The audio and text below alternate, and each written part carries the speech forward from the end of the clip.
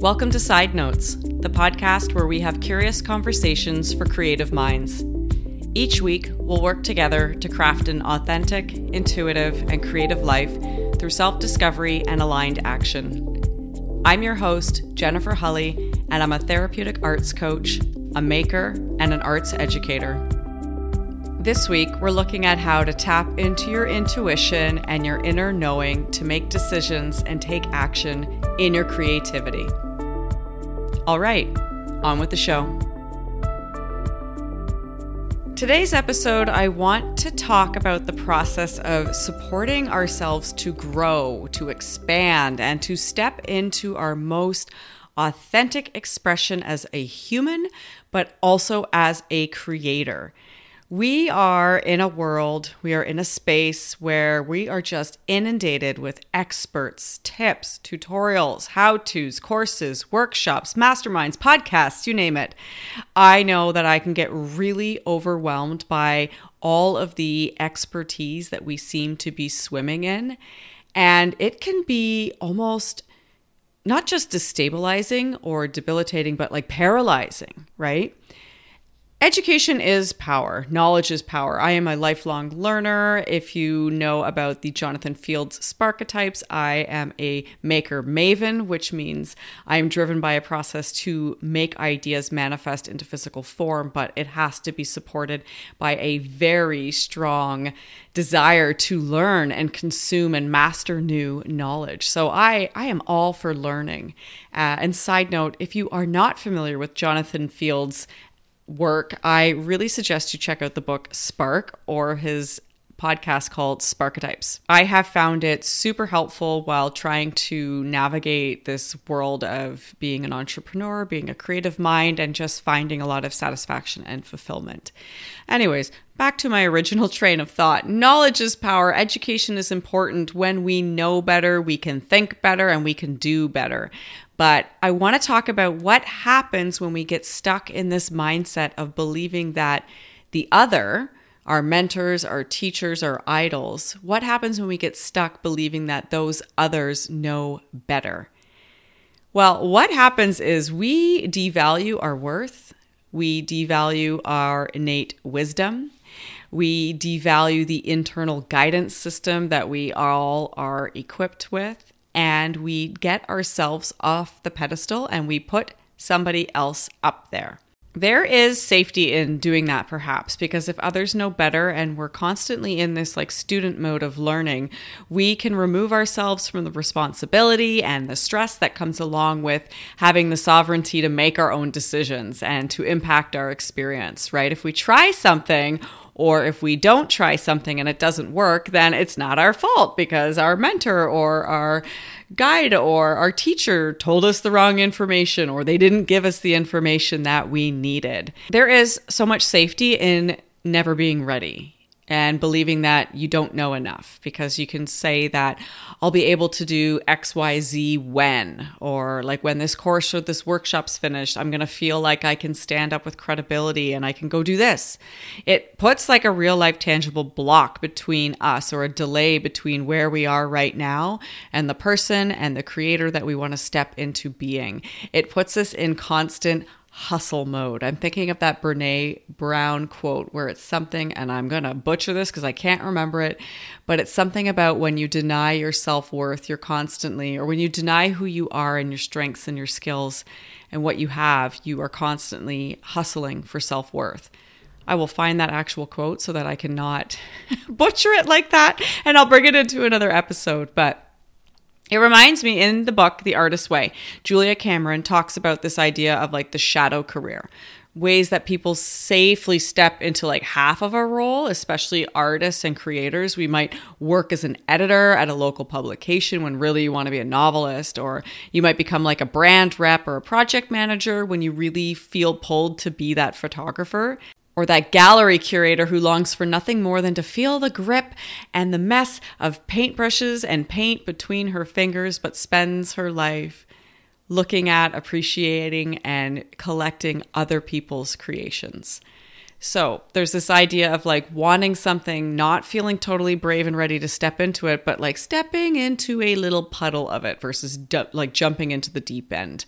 And I would argue that when we put ourselves in this role of perpetual student, that can also be a shadow career. You may not have actually taken up a shadow career where you're getting paid the bills to do something close to what you want to do, but you can make a lifetime and a career out of being a perpetual student. It definitely can take up the same energy, the same time and space in your life as a actual career.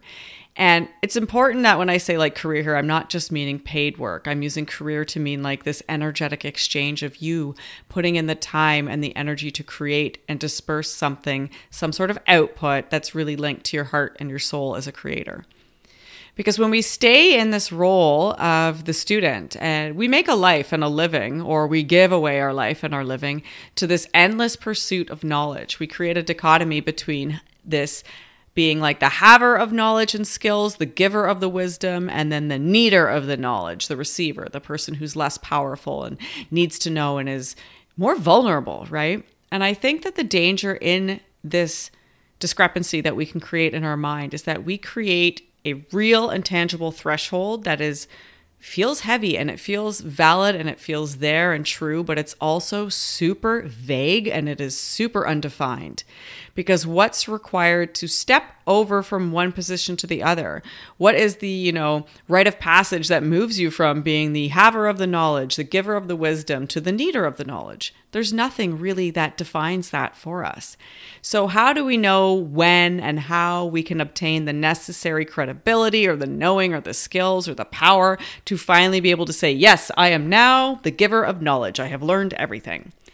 And what we need, I think, is a little more gray. We need to mix these two roles, this idea of being a teacher and a student. Can we have them commingle and merge and come together to create something different, something where they are combined and they both take up space? We hold space for both of them in our brains, in our worlds, in our lives, in our energy fields. We look at our mentors and our teachers as maybe being along the journey with us. And this means we have to be really active in participating in the information that we allow to come into our brain, and we need to be critical consumers of content. And this means we need to always be questioning what we're taking in from our leaders, our role models, our mentors. How do we think about the information and the viewpoints that they're sharing with us? What do we make it mean for us? And how is that meaning going to impact our lives? And how is that going to impact the things that we create or don't create, the thoughts that we have or don't have, and the feelings that we allow to take shape and form inside us? I am not here to teach you. Like, I am here and I am humbled to be learning alongside of you. Like I said, I am constantly learning new knowledge, and I can have that amount of humility to say, like, I don't know everything, because the more you learn and the more you know, the more you realize you don't know. And I firmly look at myself as a guide, but also a co-pilot and a partner and a team member that is walking the walk with you. I'm supporting you as you go through these things, and I'm going through them as well in my life.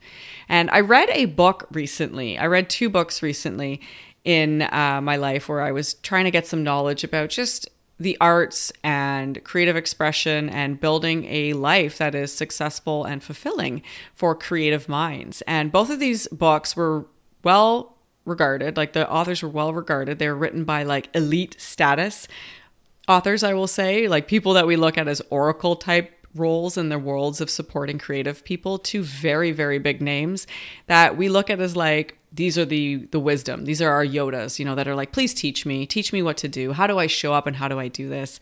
And there was some good in these books. There were some real aha moments. There was some total like, yes, and like, I feel you. I feel it in my bones. I so agree with this. But there was also something that totally did not sit right in my gut. Throughout these stories of inspiration and hope and encouragement that they were sharing in both books was an undertone of lack, disbelief, and like this story that was untold but totally told of, you better be ready to sacrifice and settle for less than. And if I had not allowed myself to become confident as a critical consumer of knowledge, I may have just glossed over these pages and let that belief take shape in my subconscious as my belief. But as I read the work, their words grabbed hold of me and they kind of like held me back and shook me. And I was kind of like in this state of like, what the hell was that? Like, I didn't just read that, right? I went back, I read the words over again and then again. I think I read them like 3 or 4 times because my internal guidance system, my radar was going off to be like, meh, meh, meh, danger, danger. Like, these are not the droids you're looking for. You know, for the record, I like have seen Star Wars once, but that felt like a good line to stick in here. I like to use a lot of references for things that I have no knowledge of, like Star Wars and running. Both of those things take up no space in my life, but I use them a lot in my storytelling. Anyway, so I went back over these words again because like my gut, my internal compass, my guidance system, my wisdom, that little voice that we call intuition was telling me like something is not right. This does not feel right in my body. But here in my brain, with my logical mind, where my learning and my conditioning and my knowledge of labels and roles and expectations and my like experience of being a human on Earth where I live in this society had shaped this expectation that like these people knew more than me. They are the experts. The heck, they have a book. They have multiple books. They have TED Talks. They have books. They have millions of followers on social media. And like, I'm here to learn from them. So like, surely I was missing something, right? Like my brain was like, you have got to be not understanding what they're saying. This, you must be misreading this. So I would like go back and be like, what am I missing here? And I was really like not shaming myself, but almost gaslighting myself to be like, why would you think that this is wrong? Like, why do you even feel this is off? These people are so far beyond where you are. Surely you have something to learn from them. And the first time this happened, I like totally brushed it off. I'd read this book before. This was like the second or third time that I had read this book. And the fact that I didn't pick up what it meant the first time means, I don't know, like maybe I was in a bad mood, or maybe I was in a space where I was already feeling like envy or guilt or less than, and it just sort of didn't register on my mental desktop. Or maybe my learning hadn't brought me to a spot in terms of my beliefs around scarcity and my beliefs around money and possibilities and power. Maybe I just wasn't ready to catch that something was off for me until this third time that I had read the book. But I was like super activated that day. I was just like, oh, hell no. Like, what is that? What is this? And I like put the book down. I was like, I'm not reading this. This is crap. Like, if you don't think that, it was something about artists not being able to make money. It was like, if you choose to be an artist, you're choosing a life of sacrifice, a life of less than. I was like, this is fucked. Like, you shouldn't be telling people this. So I put it away. And then the second time with another book, it happened months later. And it was the same thing, except it didn't like sneak by. I read the words and I was super conscious as I read them. I think because I'd had this previous experience where I read it and I was like, what now? And I read the page again. I was reading it, looking for that sign that I was wrong, that like I was out of order. It was inappropriate for me to disbelieve and disagree with this person and to be, to be honest, fairly enraged by something that like a mentor had said to me. And it made me wonder, like, what happens to us that we second guess our gut reaction, or we second guess our inner wisdom and our knowing. Both of those times I was reading it, the alarm bells went off inside where I was like, this is weird. I don't agree with this. And my immediate response both times was to reread and to look for proof that surely I was wrong and I had misunderstood. And why do we do this? Like, why do we second guess ourselves and then have to look for proof that we are right? Why can we not just assume that what we believe and feel is valid and honor that? And I think there's a lot of reasons. Like, I think school does it to us. Our parenting does it to us. Like, from the moment we are born, we exist in a world of labels, of categories, of structure, and different opposing power structures. Like, who has not had the experience where they told their parents something and they were told that it was wrong? Like, no, that didn't happen as a kid. Or maybe a teacher. I remember multiple times I told a teacher something that I did or said or happened, or I corrected something they said, and then I was embarrassed or made a spectacle of because, like, how dare you believe more than me? When I was in grade 3, we were like assigned readers for language arts class. Every year you'd be like, here's your grade 1 reader, here's your grade 2 reader. And it was a series of short stories. And this was the grade 3 reader. And I remember my teacher put the thing down on my desk and I was like, I've read this before. And I read it in grade 1 because I was ahead of the class. Like I learned to read at a very young age. I think I was reading at age 3. So by the time I got to grade 1, I was reading a grade 3 reader because I had a teacher that was like, this kid knows how to read. Let me support her.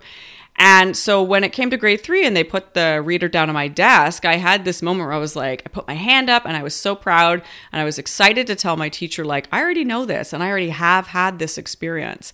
And I was like, waiting for her to greet me with open arms and encouragement. But instead, I was told very loudly and very dramatically in front of the class that I was either lying or completely confused because there was no possible way that I would have read a 3rd grade reader before as they were assigned to each class. And so there's this immediate denial of your experience, denial of what you think and believe, belittling, and just brushing it off.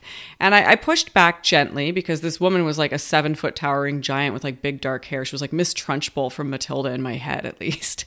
And so I told her again, I was like, no, I have read this. And she just burst out laughing and dismissed me. It was like, no, you're just talking crap. And then she asked me to verify some answers about the book as if she was challenging me and trying to call me out. And I just said, I've read this before. My teacher gave it to me. And I gave her the name of my teacher. And then the very next week we were in language class again. And suddenly I was reading up up on the upper floor by myself in a small room with another kid with a 5th grade reader. And yeah, I was finally recognized for being right. But at the same time, I was removed from the group silently without any explanation, no indication of when I'd be rejoining or why I was here, and no apology that honored what I had said to her before. And what does an experience like that do to your mind? It teaches you. It teaches you that there are rules for life, and they are speaking up and challenging authority is bad, it is wrong, and it is scary. It teaches you that thinking that you're better than somebody else is very dangerous, and that being better than someone else is going to result in isolation, social withdrawal, which as an early primitive human would put you in a position of you're going to die. So disagreeing, even when you're right, and even when you know that you're right, is always going to put you in a position of threat. Humans are wonderful, complex, fascinating creatures, but at the core, we are simple, scared little animals who we don't want to die. And we come equipped with a very sophisticated survival system that is constantly scanning our environment for threats. And it guides our behavior accordingly so that we don't get attacked, whether that's a real attack or a perceived attacking. And we're not at risk by being isolated from our group because remember, we are social animals. And when social animals are left alone in the wilderness, we make a nice snack for somebody else. So our brain will fight at all odds to keep us with the group and to keep us in cohesion and in agreement with the people around us, especially the people that are the leaders of our group, because we want to survive. So we take in these experiences and we filter them through this survival system we have in our brain, and we create beliefs for ourselves that inform our future thoughts and our actions. And an instant subconscious level, we build these instantaneous subconscious beliefs, they're, hope you can hear me snapping, that they will guide us through life and they will keep us safe. They will just be boop, programming, running. Boop, run that program. Boop, run that program. When anything happens in our life, because our brain, like I said, we're scared little animals, but we're very optimized robotic machines. And some of us never get out of that belief that we're safe when others lead us, that we're safe when others are in charge, and that we're safe when others are the navigator and we're quiet. Some of us never step out of that because we constantly reinforce that, yes, we are safe. We're not dying. Nobody's yelling at us. No one's challenging us. And our brain takes that as okay, good data, good info, repeat this again and again. And it causes us to overlearn, to under-question, and to over-comply when what we really need to be doing is asking ourselves hard questions, taking risks, and collecting our own data from new experiences and reflecting on what our next step is going to be, not relying on the guidance of an external force or an external person. Above all else, I want you to remember that you are your best teacher. And does this mean we have nothing to learn from others? Like, absolutely not. I am learning something new every single day. I am learning all the time, everywhere, in a non-hierarchical fashion. I learn from my son, who is 3.5 years old. He teaches me something every single day. I learn from the mistakes and the fuck-ups that I make every single day in my regular life. I learn from my rage and my anger and my emotions. I learn from podcasts, and I learn from YouTube, and I learn from books and all the articles and knowledge that I consume. But I learn even more when I stop and I question what I'm interacting with. When I can hold space to have a question, to consider it, and to step back and consider and learn from the information and the experience that I'm immersed in. I learn to lean into that inner compass of knowing, to ask the question that I need to make a judgment, to decide on a next step, and to move toward it. And sometimes, as in the cases of those 2 books that I was reading recently, where like it did not sit well, and I was like, you're not the person I want to be guiding me if that's your framework for what an artistic and creative person is capable of. So the action for me in that scenario was to like close the book and move on. Sometimes the action that comes from having that moment of space where you consider and question before, charging forward. Sometimes that action is like, go buy some new materials and try a technique that I'm not familiar with, like learning to paint. Or sometimes it's like, okay, I need to actually take a course. I need to step in a different learning environment and immerse myself with a group of people where we can have an energetic exchange of ideas, thoughts, and processes. And so I'd love to wrap up this week's episode with a thought prompt for you. And you can take this question and you can brain dump out what first comes to mind. You can record yourself an audio note. You can type it out, in your notes app, do a brain dump with pen and paper, or take it to your art journal. But put these thoughts and these ideas that you have into a tangible space. Speak your words out loud, write them down, turn them into a story, turn them into a piece of content. Give that thought and that idea space to breathe, expand, and then manifest into something. So your thought prompt for today, to take this a bit further, is ask yourself, what knowing are you waiting on? Are you feeling that you need to have this very moment before you can give yourself permission to step into something different, whether that's a new way of thinking, being, or acting? And ask yourself, who do you feel has this knowing that you don't? Who or what are you placing on a pedestal as being the giver of the knowledge, the giver of the wisdom, the holder of the answers that you don't have? And lastly, what would it look like for you to express what you already have of this knowledge? Hold space for these questions, right? Let your ideas come, give them the respect and the dignity that they deserve by breathing life into them through speaking them out loud. Take that idea and manifest it into something, manifest it into spoken word, manifest it into written word, turn them into a physical act of creating, and go with it. Give yourself the space to play with this idea, to consider it, and then to create something out of it. And if you do decide to create something out of this prompt and you feel compelled to share it, I would love to see what comes of it. You can always send me a DM or post it on Instagram and tag me at Jennifer Hulley. And until next week, that's it. All right. Remember, you're your greatest teacher. You are your own internal source of wisdom and guidance. You've got what you need within you to make the thing that you want to make. You've got this. And if you're looking to release this inner creator, this voice that's inside you, and start making things and doing things and taking action in ways that are led by your intuition and your own innate creativity, I would love to have you apply for the February 2023 edition of my small group coaching program called Creativity Unleashed. It is an 8-week therapeutic art program. It's a small group. It is limited to 6 creators, and we work together over 8 weeks to help release limiting beliefs, perfectionism, and things that are holding us back from authentic, creative self-expression. It's to move you from being silenced and doing the same things day in, day out, and to step into a space of power and action taking. It's 8 weeks. It's hosted online. We engage in therapeutic art techniques such as abstract photography, light painting, mixed media collage, art journaling, and we do this through weekly creative prompts, tutorials. There's challenges and assignments. There's spaces for you to submit and share your work and give feedback. And all this happens on a private online forum in the Mighty Networks where we connect with each other. In addition to that, we have 4 Creators Circle events. Those are live calls where we come together with your fellow classmates and we support each other in a very, like I said, an intimate, collaborative, creative environment. It is by invite only, meaning you have to apply to participate, and we'll have a conversation over Zoom. You and I will have a quick little chat.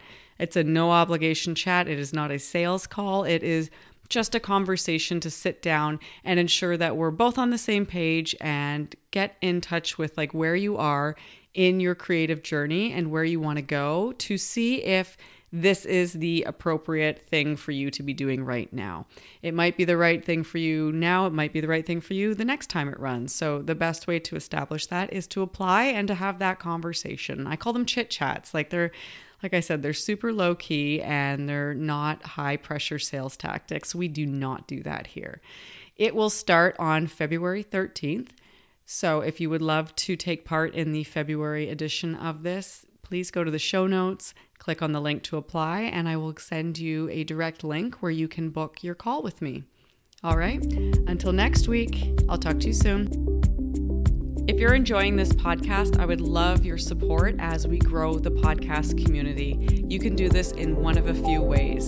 The first is sharing the podcast with those you know who will love it. Share it with friends and family and other creators. Take a screenshot of the episodes that you love and share them on social.